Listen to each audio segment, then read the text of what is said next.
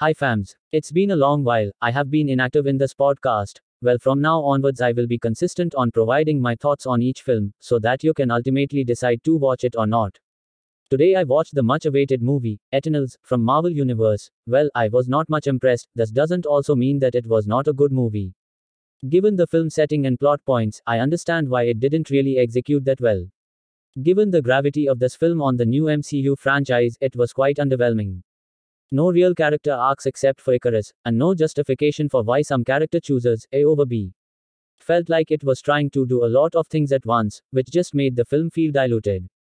Plot points were good but were underdeveloped. Good performance by the cast and beautiful cinematography.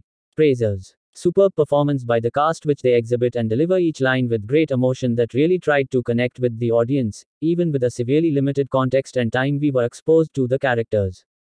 Cinematography and CGI was on point. Some philosophical dabbling was great, but because of the time constraints, it wasn't fully utilized.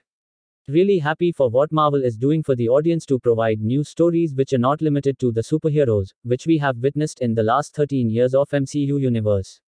Conclusion. Overall, the movie was good with some underwhelming aspects.